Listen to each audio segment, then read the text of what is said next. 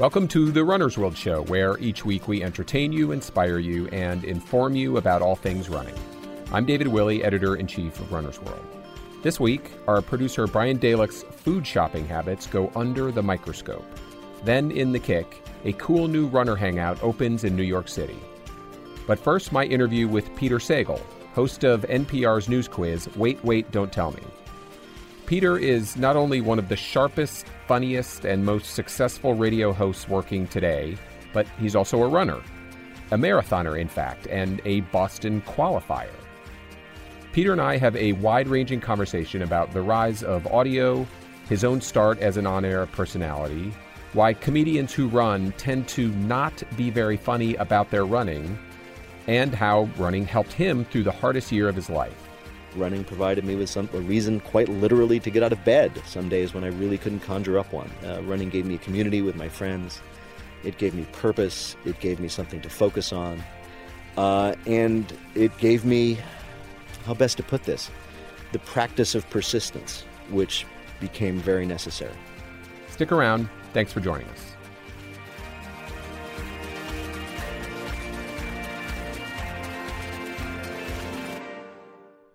To many of you podcast listeners, Peter Sagal needs no introduction.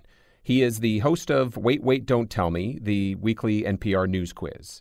Just this month, the show celebrated its 19th anniversary, and Peter has been its host just about that entire time. Readers of Runner's World also know that Peter writes the Road Scholar column for the magazine. And believe me, he has explored just about every running angle you can think of in those pieces, with his characteristic wit and uniquely perceptive take on our sport and its characters.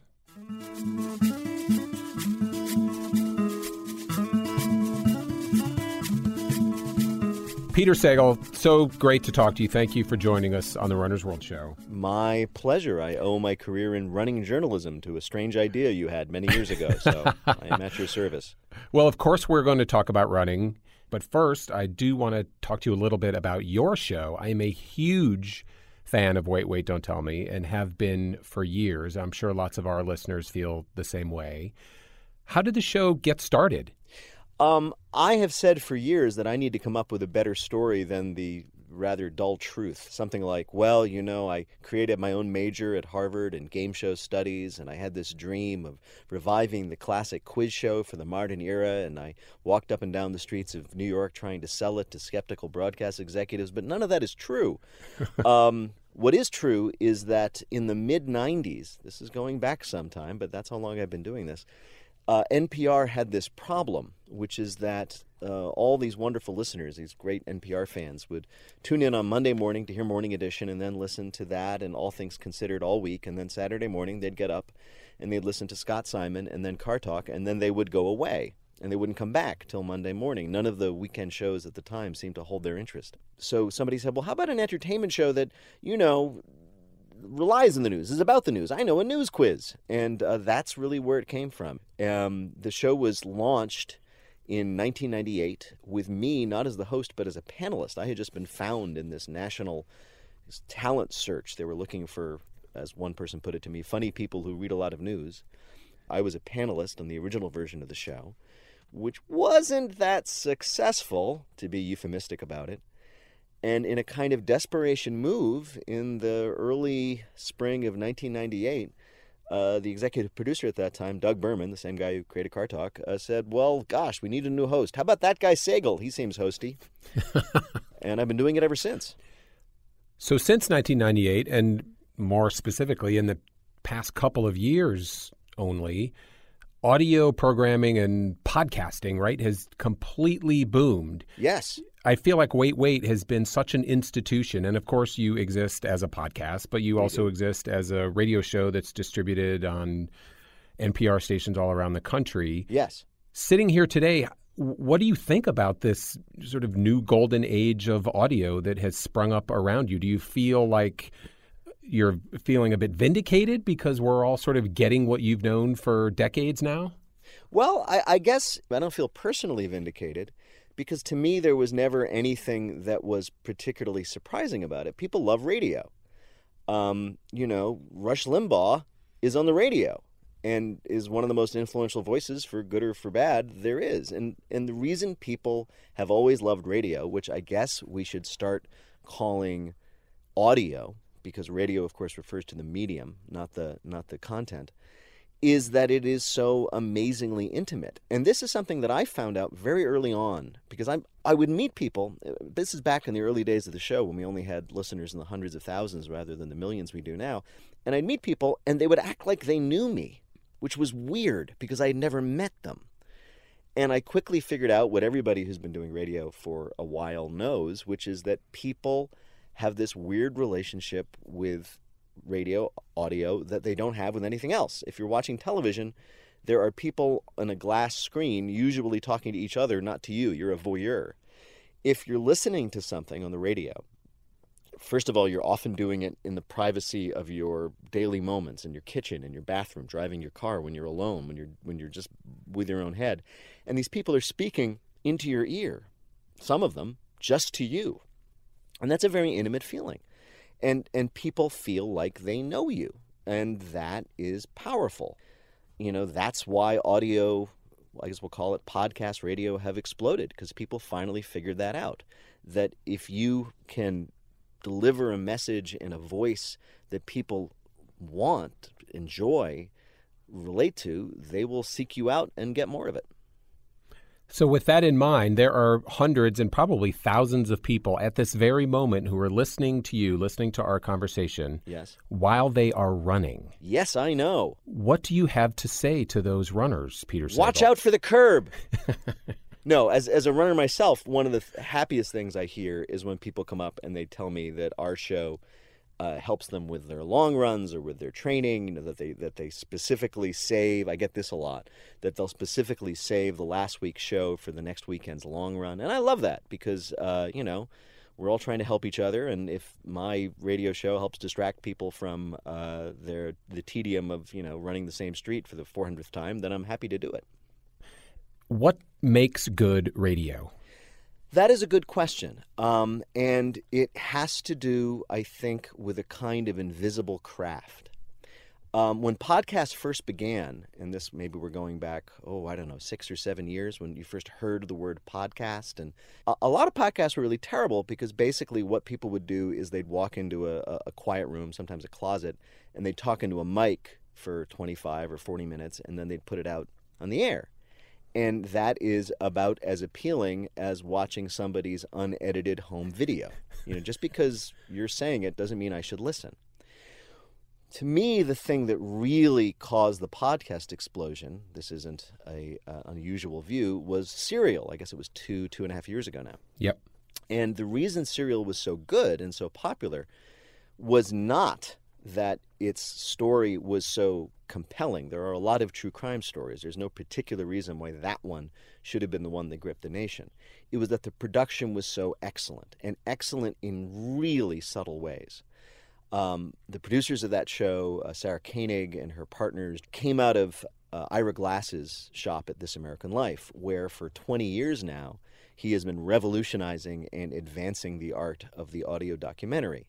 And he's been doing it in really interesting, subtle but powerful ways by combining high levels of technical expertise, editing, music, underscoring, combinations of reportage and narration, all the things that This American Life is so well known for, with this amazing ability to be very present and real and sincere. So what you ended up happening with Serial was not just a story about a guy who is convicted of murder and may or may not have done it, depending on what we find, but a very human story about a woman named Sarah Koenig and her journey to try to figure out what happened. That's what was so compelling about it. And that did not happen by accident. It's not just that Sarah is this really interesting and smart person who you'd want to talk to anyway, which she is.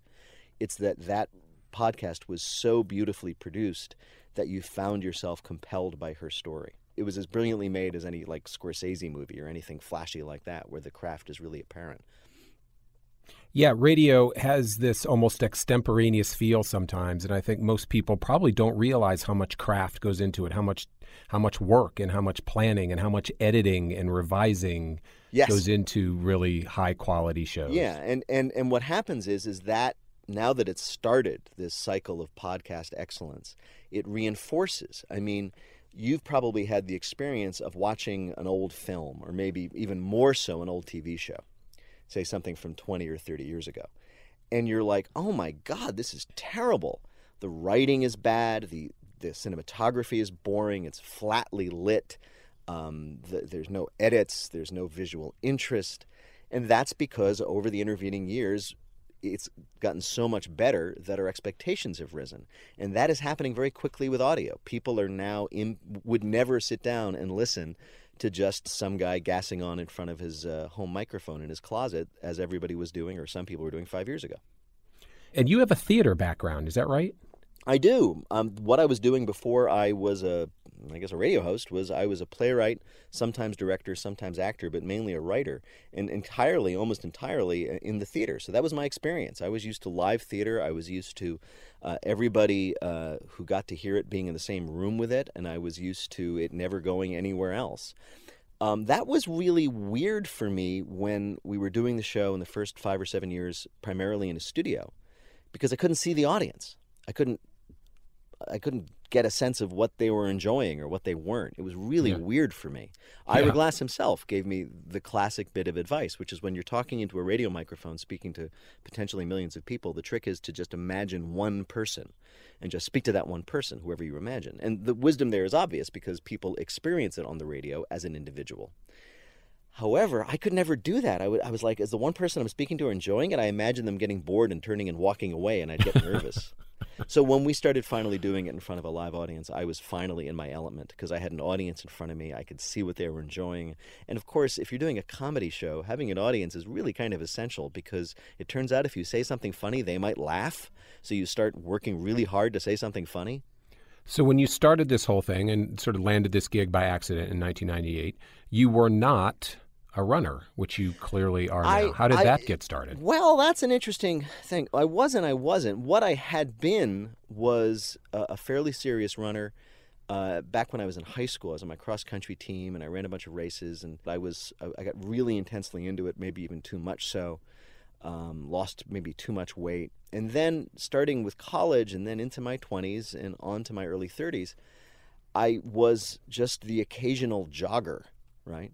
I mean, I would be the kind of guy who sometimes would, like 2 or 3 times a week, would go out and maybe push my kid around in the jogging stroller for 4 or 5 miles if I could manage the time. And then as I had more kids and my job, this radio show got more intense, it became even harder to do that. So I started to gain weight, and I wasn't running that much, and it was a whole mess. I'm sure it's a pretty typical story.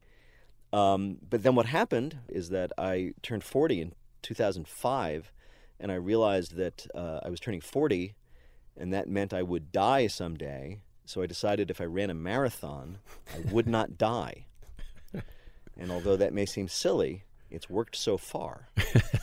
It cannot be disproven. It cannot be disproven, right. And so I ran the marathon like a lot of midlife crisis people do, and I finished it in around 4 hours, which I guess is slightly above average for your midlife crisis first-time marathoner.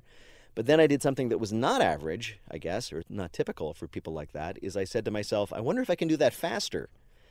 And so I started really dedicating myself to training. I found a group of people who were also dedicated. I started training with them. I really upped my mileage and my approach to the whole thing.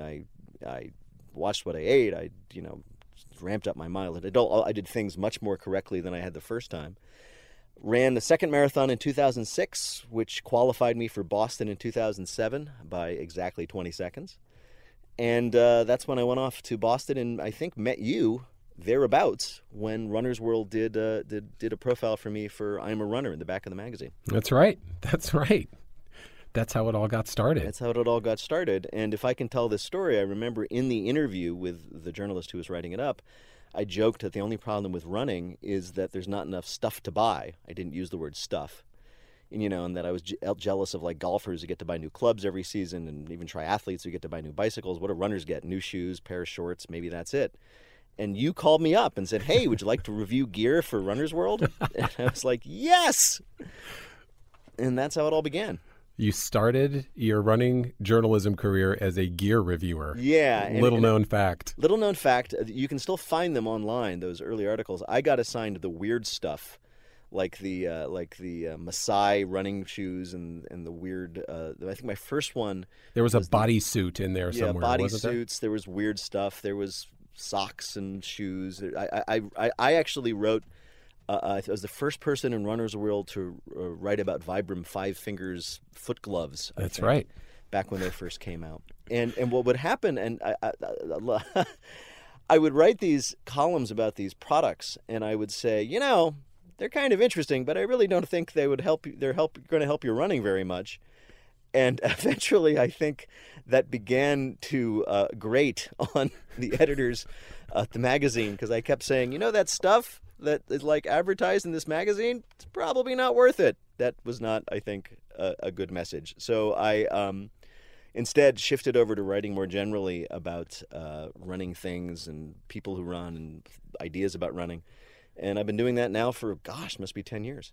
Right. And that was the beginning of the Road Scholar column. And man, have you covered the waterfront writing that column. You have written about the Boston Marathon bombings. You have run a beer mile. You have written about running while you have been under the influence of a certain medicinal plant. Yes, legal in many states now. Right. You've run with the Blurch.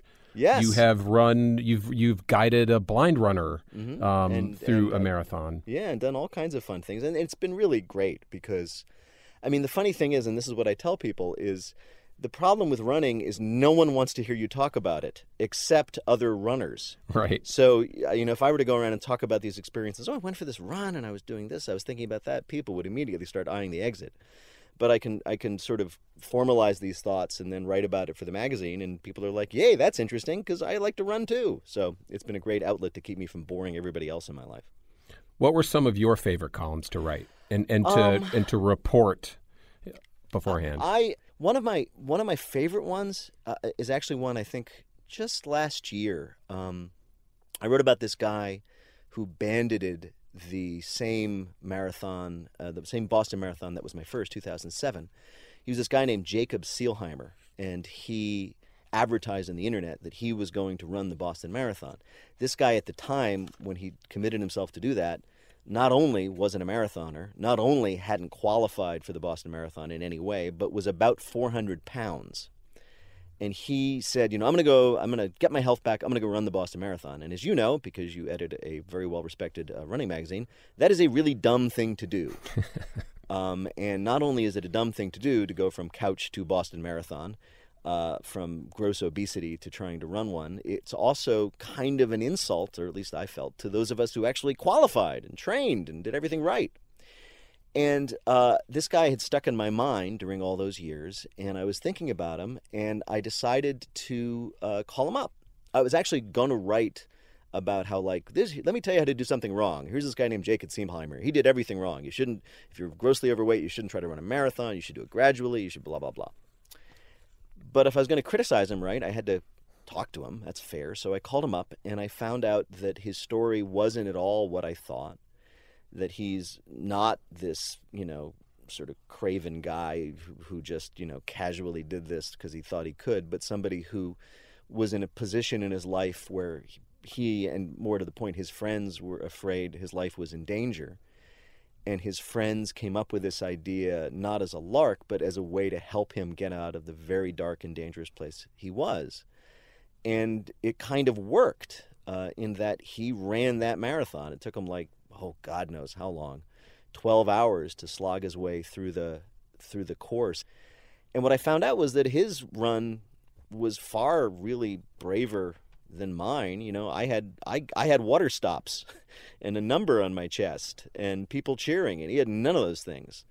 And I ended up, instead of tisking this guy as I had begun when I first heard about him, I ended up really admiring him. And beginning to understand that he kind of represents more of what this sport should be about than, most spandex guys who are, obsessed with the latest Garmin.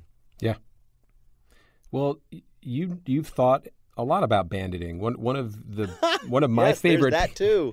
One of my favorite pieces that you've done for us was a piece. It was essentially a mea culpa about when you bandited the Chicago Marathon. Yes. And you then consulted a Greek chorus of sorts of people to help you understand just how unethical it may or may not have been. You talked to a rabbi, you talked to a professor at Harvard, and you even talked to the race director. What did you learn about the banditing phenomenon? Well, I should explain, because this actually is very, very related to the magazine. What happened was, this was back in 2011, and I had undertaken this project where I was going to try to PR in a fall marathon, and I was going to document it for the magazine. And I eventually both PR'd and did document it for the magazine. But along the way, I was contributing blog posts.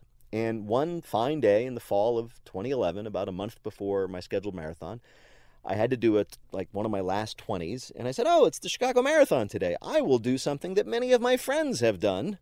And I will jump onto the course and run my 20 miles with the marathon just for the company and for the excitement of it. Then I'll jump off the course and I'll walk away. And that will be my training run for the day. And I did it. And there was no problem. It was fine. And then I blogged about it.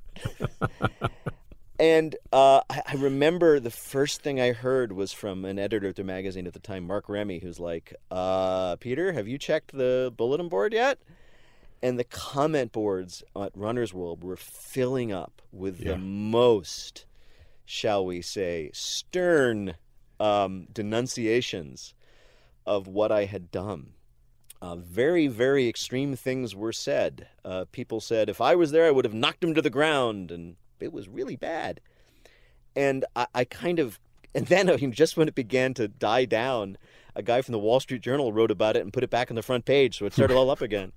Right. That was fun. And basically what I decided to do, rather than, defend myself, was to try to get another article out of it.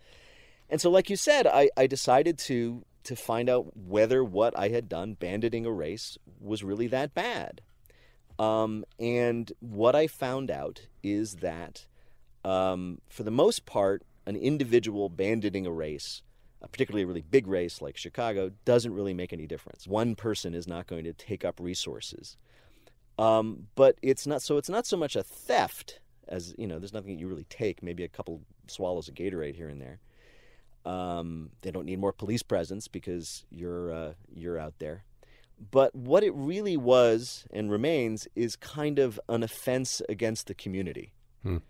In that, we all conduct ourselves in a certain way to support each other. And we all understand that we're going to do things a certain way, and we're going to respect each other. And one of the things you do as a signal of respect to our fellow runners is, if you run a race, you pay for it. And if you're not going to pay for it, then don't run it. And you're not going to take advantage of this enormous enterprise that would set up for the benefit and pleasure of many others by slipping in and sort of, doing it without following the rules. And my punishment, as it were, which was laid out by the race director at Chicago, who I spoke to about this, was that he asked me the next year to volunteer. To be one of the people not taking advantage of the race as I had the prior year, but to be one of the people helping out. So I did. And in fact, that was the first of about 3 or 4 years I've worked at a water stop at the Chicago Marathon at mile 17. So you've continued to do do that. Yeah, I've done it. Yeah. I've done 3 or 4. If I'm in town on the day and I'm not running the race, which I haven't done since 2010, then yeah, I will show up. It's my local runners group in the town where I live always operates a water stop at mile 17. That's where we are. So I've shown up at 5 in the morning and poured Gatorade, mixed Gatorade in big buckets and poured it into cups and stacked them and handed them out and swept up cups and done all that. And that's generally a good thing for everybody to do, by the way. If you've never done it, it's important, because you do find out that, it's not just the city closing the streets for you. It's thousands and thousands of people volunteering their time to make these big urban marathons happen. So you have written that you are, quote, not the ectomorphic ideal of the runner, to put it mildly. However, you have a marathon PR of 3:09, yes. Hugely impressive. Where do you see yourself on the continuum of the running community? On the decline, my friend. Basically, somebody once said this about me, and I think it's true. It was just a casual comment on Twitter, I think, in response to one of my articles. It was like, Peter isn't the most talented runner, but he's stubborn. And I'm like, yeah, that's pretty much it. Because I'm not. I was even though I ran cross country in high school. I was never a naturally talented runner. I don't look like a runner. A lot of times people look at me and they say, "You run marathons?" Because I'm stocky and my legs are short, and I'm, to put it mildly, not that sinewy kind of person you think of when you think of a long distance runner. But I just, for some reason, had the mindset, and when I needed it, the willpower to just go after it. I think. There's an old saying like, those who can't play sports run, those who can't run long distance. and that's me. For some reason, when I called upon it as in the middle of that midlife crisis, I had this ability to just keep going. And I was able, during those, I guess, what really were the really prime 5 or 6 years of my running career, leading up to that PR, just able to keep going after it in a way that surprised me. I did not know I had it in me. It's not a kind of discipline I was ever able to apply to most anything else in my life, but it worked out. And actually, and that to me is, one of the glories of the sport, that you don't have to be talented. You just have to go after it, and amazing things can and will happen for you. Why do you love it? Why do I love it? Yeah. Well, I mean, there are a lot of reasons. I mean, they range from the physical benefits that we all know about: weight loss, improved attention span, improved focus, improved mood. There was an article just today in the New York Times about how exercise can prevent or forestall depression. All the physical benefits. There's the community of it. One of the things that I often advise people to do is to get over this notion that running has to or even should be a solitary pursuit. That my best friends outside my family and work are my running group, who I've spent an awful lot of time with, all moving in the same direction and smelling very badly. But mainly, it's also, the most primal sport. It is, I think, so incredibly important today when we are all spending our time basically just moving from one screen to another in the course of our day, completely immersed in input. To just get out and do something physical, something basic and primal that gets you outside. But I honestly believe that people need to unplug when they run, more now than ever. I know we were just talking about how many people listen to my show when they run, or this podcast, or many, many other things, or music, and that's great. But I've realized that if I don't leave my phone at home, or at least don't bring a headphone, I will not spend a single minute of the day without input. Yeah. And I just need to think and just let whatever thoughts come in. And doing that while running, I think, is the best way to do it. What's your running life like now? You're 51 now. And yes. What are your goals? Do you think a 3:08 marathon is still out in front of you? Or No. I do not. It's possible, but I don't think so. Mainly, it's not so much my physical limitations. There are guys my age who've run faster marathons than that. It's just basically, it was a supreme effort to get that 3:09. I've been, I guess the best way is segueing into a more casual tourist runner. I love to run when I travel. I'm trying, once I sort of figure out some stuff in my personal life, to maybe do some more tourism races, to run marathons, not for time, but for the experience of it. Also, I went and I guided blind runners 2 more times after 2013. I did it in 2014 and 2015 as well in Boston. I'll probably do that again. I've got to figure that out. And I'd love to do that again elsewhere, to guide, para-athletes or, Achilles running team type people. Because I think that, once you've put in your time and effort getting your own PRs and hitting your own goals, one great thing to do is to devote yourself to helping other people meet theirs. Yeah. And how are you finding that transition away from someone who trains in a very focused manner for a specific goal to? It's fine in that everybody knows. My running friends talk about this, like how wonderful it is to start running after your marathon for the year because you can just relax and run for pleasure. Well, I get to do that all year. Yay! And that's fun. I still do races. I do this last year. I did, I think, 3. I'll probably do more next year. Like, for example, one of the races I do every year is in my hometown, a race that kind of sparked my modern running boom when I saw it going by my house 15 years ago. was like, oh, geez, there's a race here. Maybe I should do it next year. And I did it, and I've done it every year since. So they're important for me to sort of participate in the community, much less so to like get a good time. What's the weirdest thing that's happened to you when you've been out on a run? Oh my gosh, that is a good question. I'm trying to think. I've been relatively lucky in that for some reason I haven't had too many weird experiences running. Certainly, I've never left in my sneakers and come back in an ambulance or in a police car.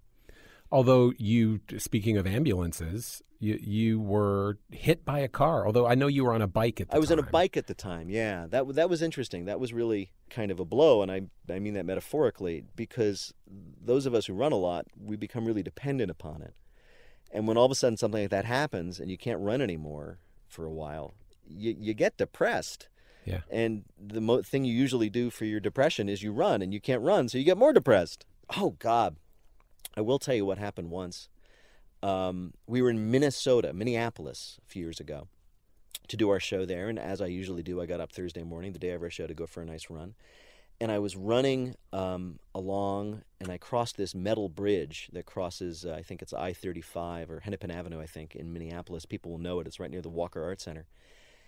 And I must have slipped on the wet metal of the metal bridge, because the next thing I know, I was on the deck of this bridge. My head was ringing, and all my stuff was everywhere. My phone was there, my headphones were there, my hotel key was, and I was collecting stuff and feeling woozy. And I put my hand up to my head, and my hand stopped a good 2 inches from my head, because that's how big the lump in my forehead was. Oh, man. And so I was like, oh, my God, there's something about to hatch in there. And I staggered back to the hotel, and I remember one of my colleagues seeing me and going, hey, Peter, how are you? Oh, God. So I ended up in the emergency room, and basically they said to me, well, you have what's called a hematoma. That's like a big sort of, for lack of a word, there's a big bag of blood above your eye, and what's going to happen is it's going to drain into your eye during the course of the day, and you're going to have a huge shiner. And that's what happened.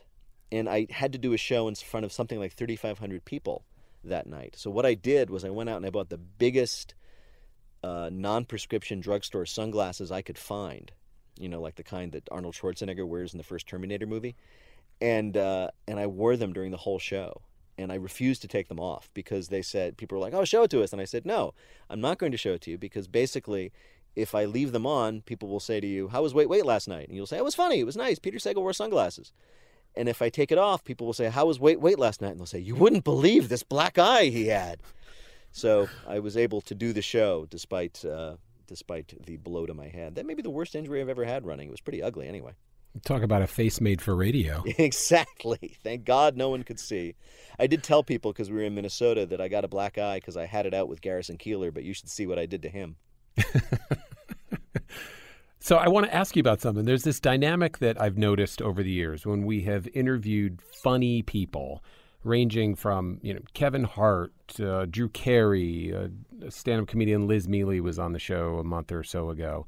And invariably, I always expect them to be funny when they're talking about running, when in fact, by and large, they're far more earnest about running than they are about seemingly everything else in their lives. And I think it's because, like all of us, running is such a powerful thing in their lives, and they take it seriously, and it affects them in an emotional kind of serious way. And you obviously are a very introspective person as well.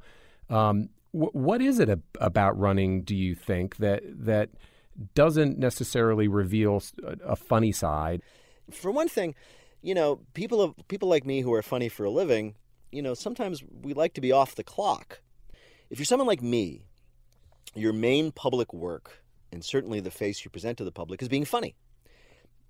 And that means you're going to talk about a certain series of a limited number of topics. And you're going to talk about it in a certain way. And that's great. And it's really fun. And I'm not knocking it. But what that means is when I'm doing something else, I really want to do something else. There's a famous joke that's in the comic book The Watchmen, where this guy goes to a doctor and he says, "Doctor, I'm miserable, I'm terrible, I'm so sad about everything." And the doctor says, you know what you should do? I got just a cure for you. The amazing clown Pagliacci is in town. He's hilarious. He's amazing. He's great. You should go see Pagliacci. He'll cheer you up. And the guy says, Doctor, I am Pagliacci. And I don't want to overstress the point. It's not that I'm secretly miserable. It's that sometimes you just don't want to be funny, and you want to think about things seriously, and you want to work things through. And for someone like myself, running is like not only something that I take seriously, it's the time when I can be serious, when I can devote myself to something that's not about making a joke, because if you make a joke about something, you're sort of undercutting it. You're pointing out it's silly. You're pointing out it's frivolous. You're pointing out it's not important, and which is a really important service and a great thing to do for people and a great attitude to have. But you got to take something seriously. Yeah. Otherwise, you're going to skate through life and you're not going to hang on to anything. That makes sense. Compare and contrast, if you would please, sir, the relative pros and cons of running under the influence of beer during a beer mile and under the influence of marijuana. Oh, marijuana is so much better. For one thing, first of all, to say I ran a beer mile is not true. I ran a beer half mile because that's how far I got before I vomited up the beer and quit. I found it, I thought that I would be running while drunk. I didn't realize that I would, in fact, be running while nauseous because chugging a kind of warm canned domestic beer and then trying to run a quarter mile was a lot harder on my gut than I ever thought it was. I don't even think I had the time to get drunk because I was so sick to my stomach. While running under the influence of cannabis, as they like to say, was much more pleasant. Certainly it was less nauseating and I didn't throw up. I wouldn't recommend either of them to someone who really wants to run fast and well. But certainly, of the two, if you have to do one of them, I'd pick cannabis. At least the colors are more bright. All right. In closing, Peter, what's next on your running horizon? Do you have a race that you're training for at the moment? Well, actually, the first thing on my horizon is to finish a book I've been working on for quite some time, a book that changed from its inception to what it will probably end up being. When I pitched the book to publishers some years ago, it was just basically, hey, Peter Sagal, public radio guy, writes about running. He does it for Runner's World, now he does it in a book. Since then, a lot of things have happened. My divorce happened, which was quite painful for a lot of reasons. And, of course, the marathon bombing, as readers of the magazine know, I was standing 100 yards beyond the finish line when the bombs went off. And so for the radio series The Moth, I ended up telling a story about that bombing, about my own personal life and how I ended up there in Boston running that race with William Greer from Austin, Texas. There is a connection.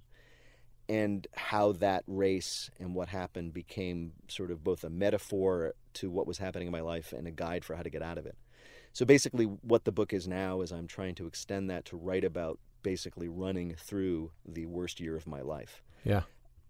So the worst year of your life being this past year, or do you mean 2013 when the bombings? I mean 2013 to 2014. Yeah. And writing about that year and writing about running in general and how I sort of quite literally ran through that year. And how did running help, do you think? Well, it provided me both purpose, because once the bombing happened, it became my focus as well as a lot of other people to get back to Boston and run that race again as kind of an act of defiance against the people who had tried to blow it up. And also for all the reasons that we all know, running provided me with a reason quite literally to get out of bed some days when I really couldn't conjure up one. Running gave me a community with my friends. It gave me purpose. It gave me something to focus on. And it gave me, how best to put this, the practice of persistence, which became very necessary. Well, I'm glad. And it's especially gratifying to have you on the show, Peter, given that you and I went for a run together in Chicago. It was when was it? It was 2010. I remember exactly because I was wondering if I'd be able to survive that year's marathon in Chicago after my bike accident. Right. And I told you about this harebrained scheme that I had to I can't even remember how I put it to you. I probably said I wanted to do a radio show or something like that. The right? way I remember it, David, is you said, you work for NPR. So many public radio listeners run. What would NPR think of a running-themed radio show? And what I explained was the problem that NPR or public radio would have is that, yes, say generously 60, let's say 50% of the listeners to public radio run recreationally. Well, 50% don't, and they would all turn off the radio when it came on, which would be a problem. And it's a problem for any specialized radio show, whether it be cooking or pets or anything else. And what I said to you is, I said, have you considered a podcast? You can do your radio show, and the people who actually want to listen to it will find it. And here we are. It's sort of a meta moment, isn't it? It is. It is. I feel like I called this into being.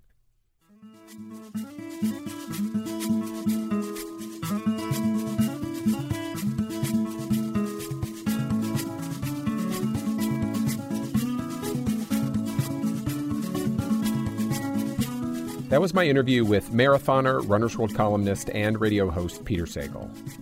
Next, producer Brian Dalek gets the verdict on his food choices during a recent shopping trip.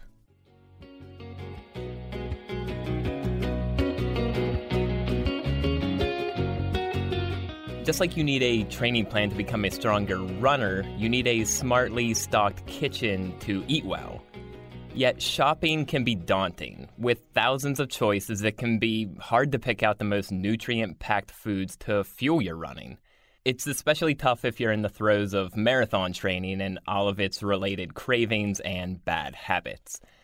So I wanted to know just how smart my food choices were. So I asked our food and nutrition editor, Heather Mayer-Irvin, to tag along and observe me in the wild on a grocery shopping trip. Then afterward, we'd head back to Runner's World headquarters, unpack my bags, and Heather would evaluate my choices and what made them good or bad. So along with producer Mervyn DeGaños, we headed out on a field trip. We hopped in the car and headed to a local grocery store around the corner. Armed with my shopping list, grocery bags, and other shopping armaments, got my coupons, and we headed inside. This was a real shopping trip. I had the shopping list my wife Mara and I put together the night before, and I'd given a copy to Heather so she could follow along. The only thing making this different was I couldn't put my headphones in as I shopped. That and, being watched like an animal every time I approached something. I don't need this many grapes. There's only 2 people. I'd had a real bad run of picking terrible fruits. There was a mangy cantaloupe one time and some peaches that went bad about 24 hours after I brought them home. Heather had a suggestion for that. Buying fruits and vegetables while they're in season is the best thing you can do in terms of taste. And a greater nutrient bump, since in-season produce is typically on shelves shortly after it's been picked. The longer the period between picking and eating, the lower the nutritional content. Next, I saw some chocolate protein shakes. They were on sale, 2 for $4. But they're 2 for $4, Heather. How am I pass this up? You want me to tell you?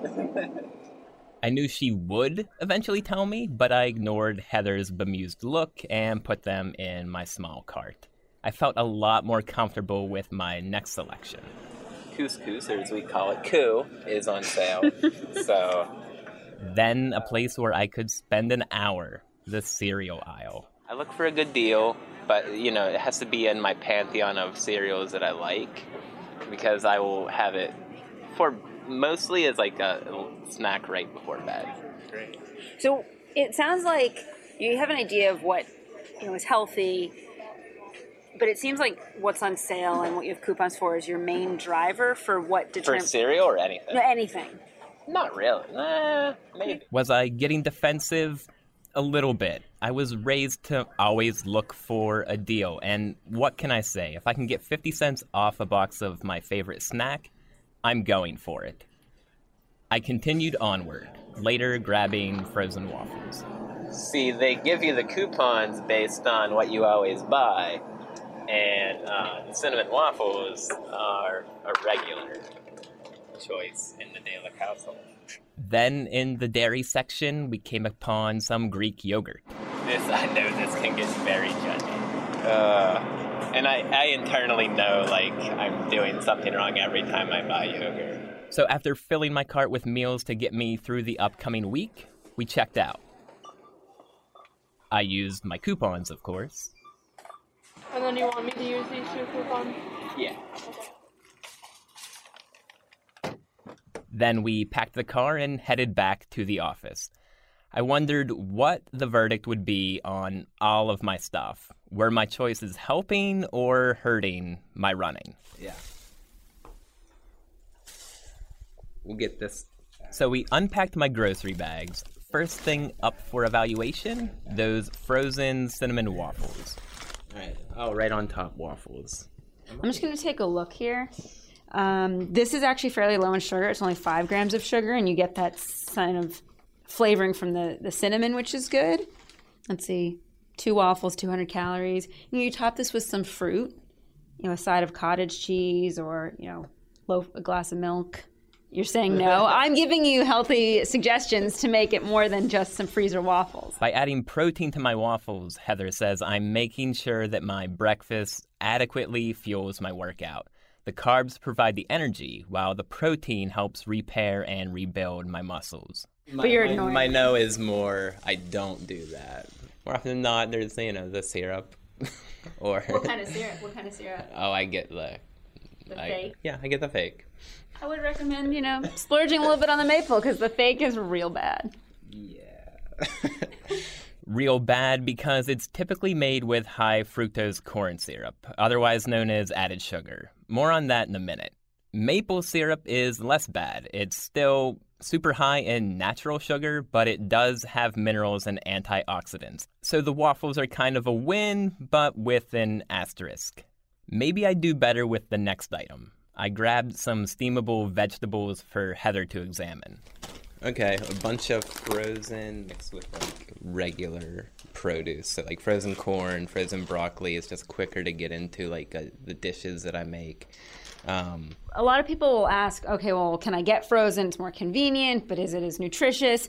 It doesn't lose the nutrients. Often you lose nutrients in vegetables when you boil them so much that you've boiled everything out of it.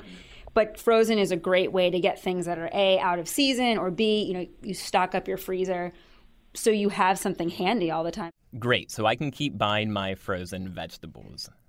After that, a beverage that's a staple in my fridge, a big plastic bottle of pre-made tea. Which brings us to lemonade tea. So this is 3% juice. There are 36 grams of carbohydrate. 36 of those come from sugar. So you are drinking straight up sugar. And there are health benefits to tea. But not that. Not like this. Not when it's loaded with sugar. If you want to get health benefits from tea, antioxidants and some of the caffeine, you're going to want not sweetened, or at least add your own, a little bit of honey. So I got dinged for the sweetened tea, and I really kind of saw that coming. No bragging rights there. Next up, a bag of pretzels. Heather gave these a thumbs up. After a really hard workout where I've been sweating buckets, a handful of pretzels are a good way to restore my electrolytes and carbs. Heather then grabbed a box of low-fat cookies I'd bought, shot me a glare, and shook her head at me. This wasn't going to be good. Turns out there's a hidden price to eating stuff labeled reduced or low-fat. People, like me obviously, often mistakenly think if we eat low-fat foods, we're eating healthy. But guess what often makes low-fat food tasty? Sugar. Plus, low-fat foods just aren't as satiating, so we tend to eat more of them. That's because it's the fat in the food that makes us feel full. So my low-fat cookies were delivering a double whammy. Too much sugar and the misleading sense that I could basically eat the whole box. So low-fat cookies gets a big fat minus. Next out of my shopping bag, that Greek yogurt. I've always figured if it says Greek, I'm in good shape. Turns out there's more to it than that. Something else to note about Greek yogurt, it is not a regulated term. Anything can call itself Greek yogurt. So what you want to do when you look for Greek yogurt, the first ingredient, maybe the first or second. It should be live active cultures. And right now, this yogurt, culture pasteurized skim milk, because it's not fat, contains 5 live active cultures, and it names them. That's Greek yogurt. Greek yogurt, in order to get the benefits of those probiotics, you need it to be in the ingredients and high up in the ingredients. One problem, however, I didn't even notice that the label said low fat. So while my yogurt was stocked with 15 grams of muscle-repairing protein and loaded with probiotics that keep my gut healthy, it also had too much, you guessed it, sugar. In fact, it contained a sugar called sucralose. So this was another decent but not great choice by me. Can't force myself to change. Although the cultural shaming of this experience could do that. Shame. Then we hit something I love, cereal. In fact, my favorite present ever is the cereal dispenser Maura gave me a couple years ago. It's probably the best thing in our apartment. You spent a lot of time in the cereal aisle. Probably the most time. Yeah. I could still be there. It looked like a ritual. It was kind of weird to have people around. I usually send Maura away. Like, let me just pick this out. You go finish up. Wow. Yeah. Wow, that's I'm very into my cereal. So this is it's wheat. It's a wheat cereal. It's got fiber. It's whole grain. So here we see that it says 9 grams of protein, which is awesome. The sugar in this is 12 grams of sugar, so it is kind of high in sugar. There is some potassium, which is great. Okay, here's the deal. Heather tells me there are 3 things you want to look for when choosing a good cereal. 1, it should be 100% whole grain. Whole grains are complex carbs loaded with vitamins and minerals and linked to lower risks for things like heart disease. 2, it should have at least 5 grams of fiber per serving to promote good digestive health. My cereal has 6 grams, so in pretty good shape there. And finally, sugar. I should always be looking for the sugar. Healthy cereals should have no more than 5 to 8 grams of sugar per serving. My cereal choice on this trip had 12 grams of sugar per serving, and most of that was thanks to stuff like brown rice syrup, also known as an added sugar. And you've probably noticed sugar, specifically added sugars, is everywhere. Added sugars are in my syrup, my tea, my cookies, my yogurt. In fact, it's estimated that 74% of packaged foods contain added sugars. And that's because they do a bunch of things, like helping processed food taste better and sit on the shelf longer. But added sugars can be bad news. Over time, a diet high in sugar can contribute to obesity, heart disease, and high blood pressure. But added sugars can also be hard to avoid and detect. There are at least 61 different names for them. A lot of them end in OSE, like dextrose, but a lot of them, like cane juice, don't. Honey and molasses are also added sugars. Bottom line from Heather, read the nutrition label.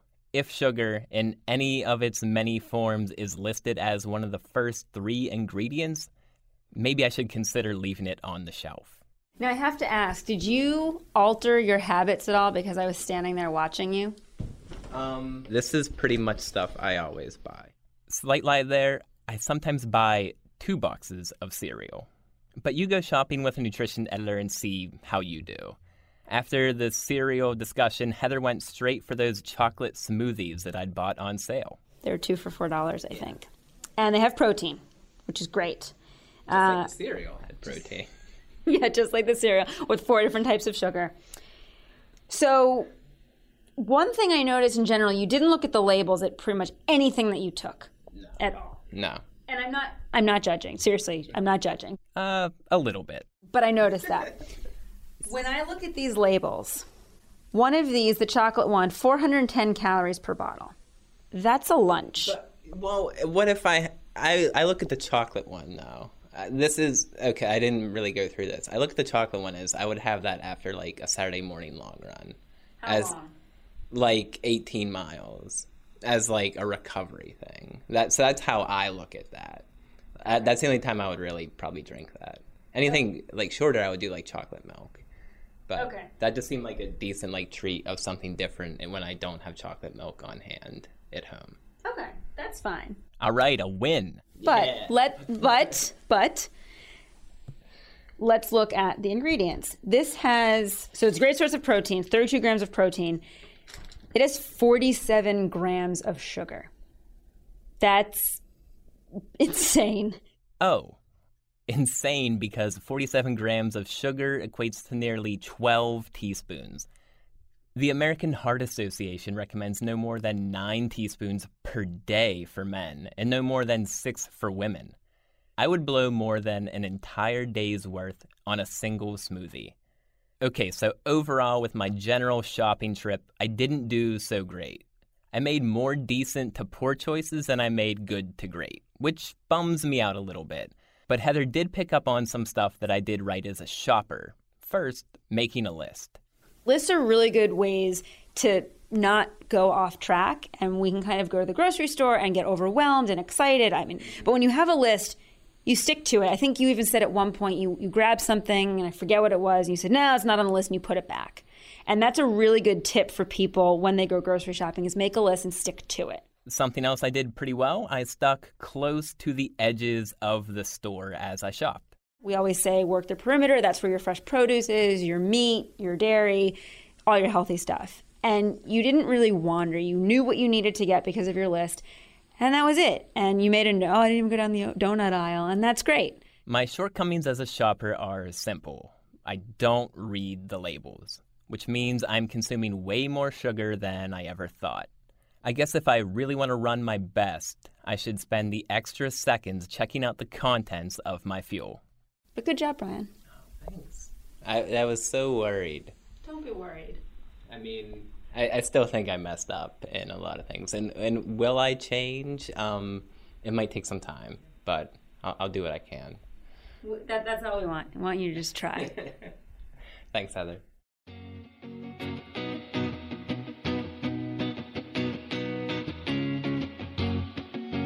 That was producer Brian Dalek and Runner's World food and nutrition editor Heather Mayer Irvin.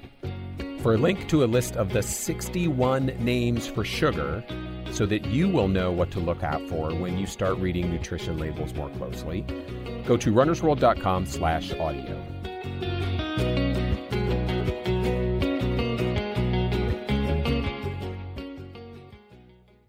Next up is The Kick with web editor Chris Michael and food and nutrition editor Heather Mayer Irvin. Okay, so one of the first things I want to talk about for The Kick this week is the new New York Roadrunners Run Center. Heather, one of the things that we both have in common is that we're from New York. Both of us spent a lot of time there. And I know that I spent a lot of time running around Central Park and running to Central Park, which is where the new Run Center is located. So tell me a little bit about what this center is exactly, because you were there, right? Yeah, I was there last week, their grand opening for the media and their partnership with New Balance.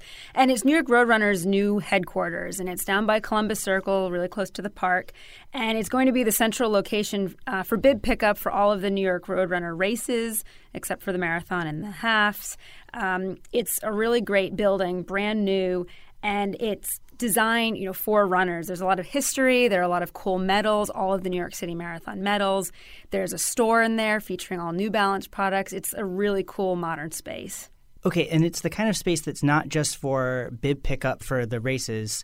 It's available to runners pretty much all day, and you don't even have to be a member, right? It's basically a clubhouse for New York City running.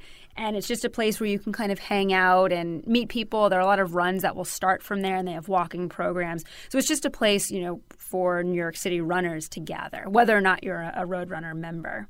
What was interesting about it to you, Heather? So it's really cool. You can start running from there. They have a bunch of group runs and group walks for all paces and abilities. They have almost 80 lockers that are free to use. They have changing rooms, no showers. They have a hydration station, which is really great. And a really cool feature is they have Olympian Jenny Simpson guiding you through exercises on this interactive wall. And she was at the event last week along with Brenda Martinez. Oh, wow. Okay, so you go to the wall and Jenny Simpson's image is standing there helping you learn how to do exercises. Yeah. Oh, that's pretty awesome. It was pretty great. Bummer that there's no showers, though. So now there's also a way to test out gear. Is that right? Yeah, and other companies and stores have done this before. You can show up, and New Balance will be featuring a lot of gear and tech, like watches. They just came out with a new watch, and you have the opportunity to basically sign that gear out, go for a group run, and then give feedback. Unfortunately, you can't run away with it, but it's a really good opportunity for New Balance to get feedback from their new products, for you to try something new, because a lot of times you're like, oh, this might be good, and you don't know until you get it home. And you get a discount for testing gear. That sounds like kind of a deal. Yeah, and another really cool thing is, New York Roadrunners is all about the community. They have Team for Kids. They have the Young Runners, the Mighty Milers.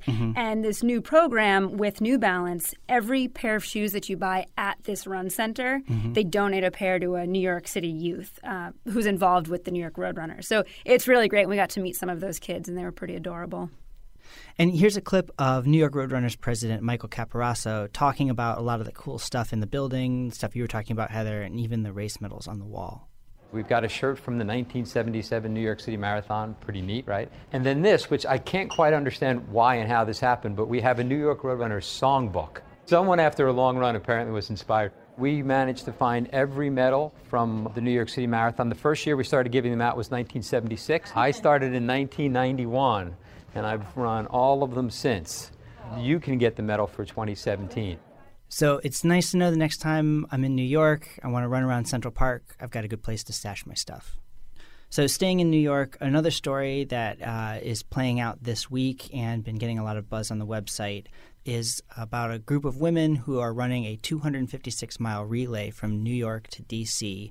for Saturday's Women's March on Washington, which is the march against the President Trump after his Friday inauguration. This is being run by someone who actually has been on our website before. So, Heather, tell me a little bit about who is leading this. Sure. It's this woman named Allison Desir who founded the group Harlem Run. And she and a few other runners mapped out this plan to run from New York City to Washington, D.C., to finish on Saturday with this march. She wanted to raise money for Planned Parenthood. And that's really because she's felt that, and other women have felt that Planned Parenthood has been under attack since the recent election and unsure of where it's going forward. But this got bigger than just her and a few friends, right? Yeah, it went from 4 women running a relay to more than 100 women running, which is pretty cool. And they set off on Wednesday of this week, and they're basically running nonstop into D.C. And the core organizers are going to run the bulk of the distance, about 20 to 80 miles apiece. But, they're welcoming others who want to support their cause. One of the things I think that's really interesting, I know it's gotten a lot of attention. They originally wanted to raise $44,000 for this charity for Planned Parenthood, which apparently, which is, as you said, close to their hearts.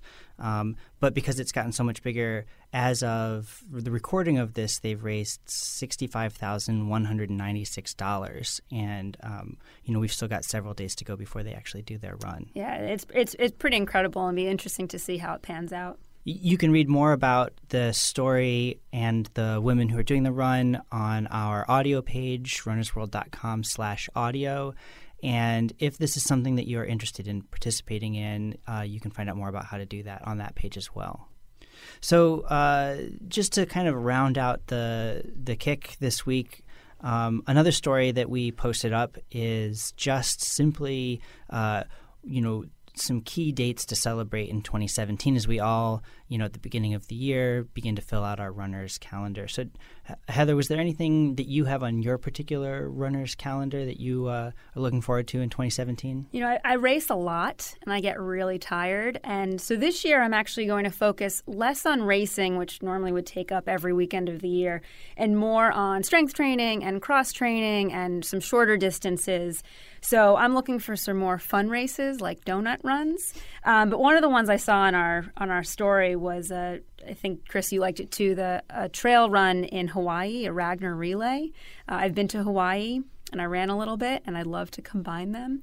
Maybe later this year I can do both of those things. You need a team of 12 to do a Ragnar relay. Is that correct? Yeah, call in if you're interested. Yeah, definitely. And what about you? What are you interested in? I'm a big fan of long words. So Really? yeah, it's one of my hobbies. So Canada's sesquicentennial is this year, and sesquicentennial, for those of you who are not fans of big long words, Like is the 150-year celebration. Sesquicentennial, yeah, it's a good one, isn't it? So the celebration is going to be in May at the Calgary Marathon, and they're commemorating with a 150K solo or relay race. I doubt that I'm going to actually do the race, but I'm definitely going to be paying attention to it. And you'll be saying it a few more times. Sesquicentennial. And actually, also in May, you can head to Hayward Field, which that's one of my dream destinations. It's track town. It's where Pre ran, and they're going to be renovating it soon. So I'd love to get out there. I don't know if I can get out there before May, but they do the Eugene Marathon, the 5K, the half, and to end on the track. So if not this year, one of these days, that's my dream. You know, that's kind of a bittersweet celebration, the last of the old Hayward Field. And I think the other bittersweet thing that I'm going to be looking forward to, but also feeling a little wistful about, is Meb's final run. He's running Boston this year, and then he said his last professional marathon is going to be the New York City Marathon this fall. And while I'm really looking forward to that, I'm also going to be feeling a little sad. It's bittersweet for sure, but boy, I can't wait to watch both of those races. All right, well, thanks so much for coming out, Heather, and doing the kick with me. Thanks. That's it for this week's show. Thanks for listening, and please continue sending us your comments and ratings. Your feedback is helping us build a better show. I'm David Willey, Editor-in-Chief of Runner's World. This week's show was produced by Sylvia Ryerson, Christine Fennessy, and Brian Dalek. Be sure to join us next week for Executive Editor Tish Hamilton's interview with Coach Jenny Hadfield about how to pick the perfect goal for 2017 and how to stick to it. Also, the first installment of my very own Marathon Moonshot project. After a futile decade of trying to qualify for Boston, and after taking the past 3 years off from marathoning altogether, I will aim to run a marathon in May in under 3 hours and 30 minutes and qualify for the 2018 Boston Marathon. But first, I will train harder and smarter than ever before and share everything I learn along the way. Hopefully there'll be something that you can benefit from in there too. So please join us, and we'll see you next week.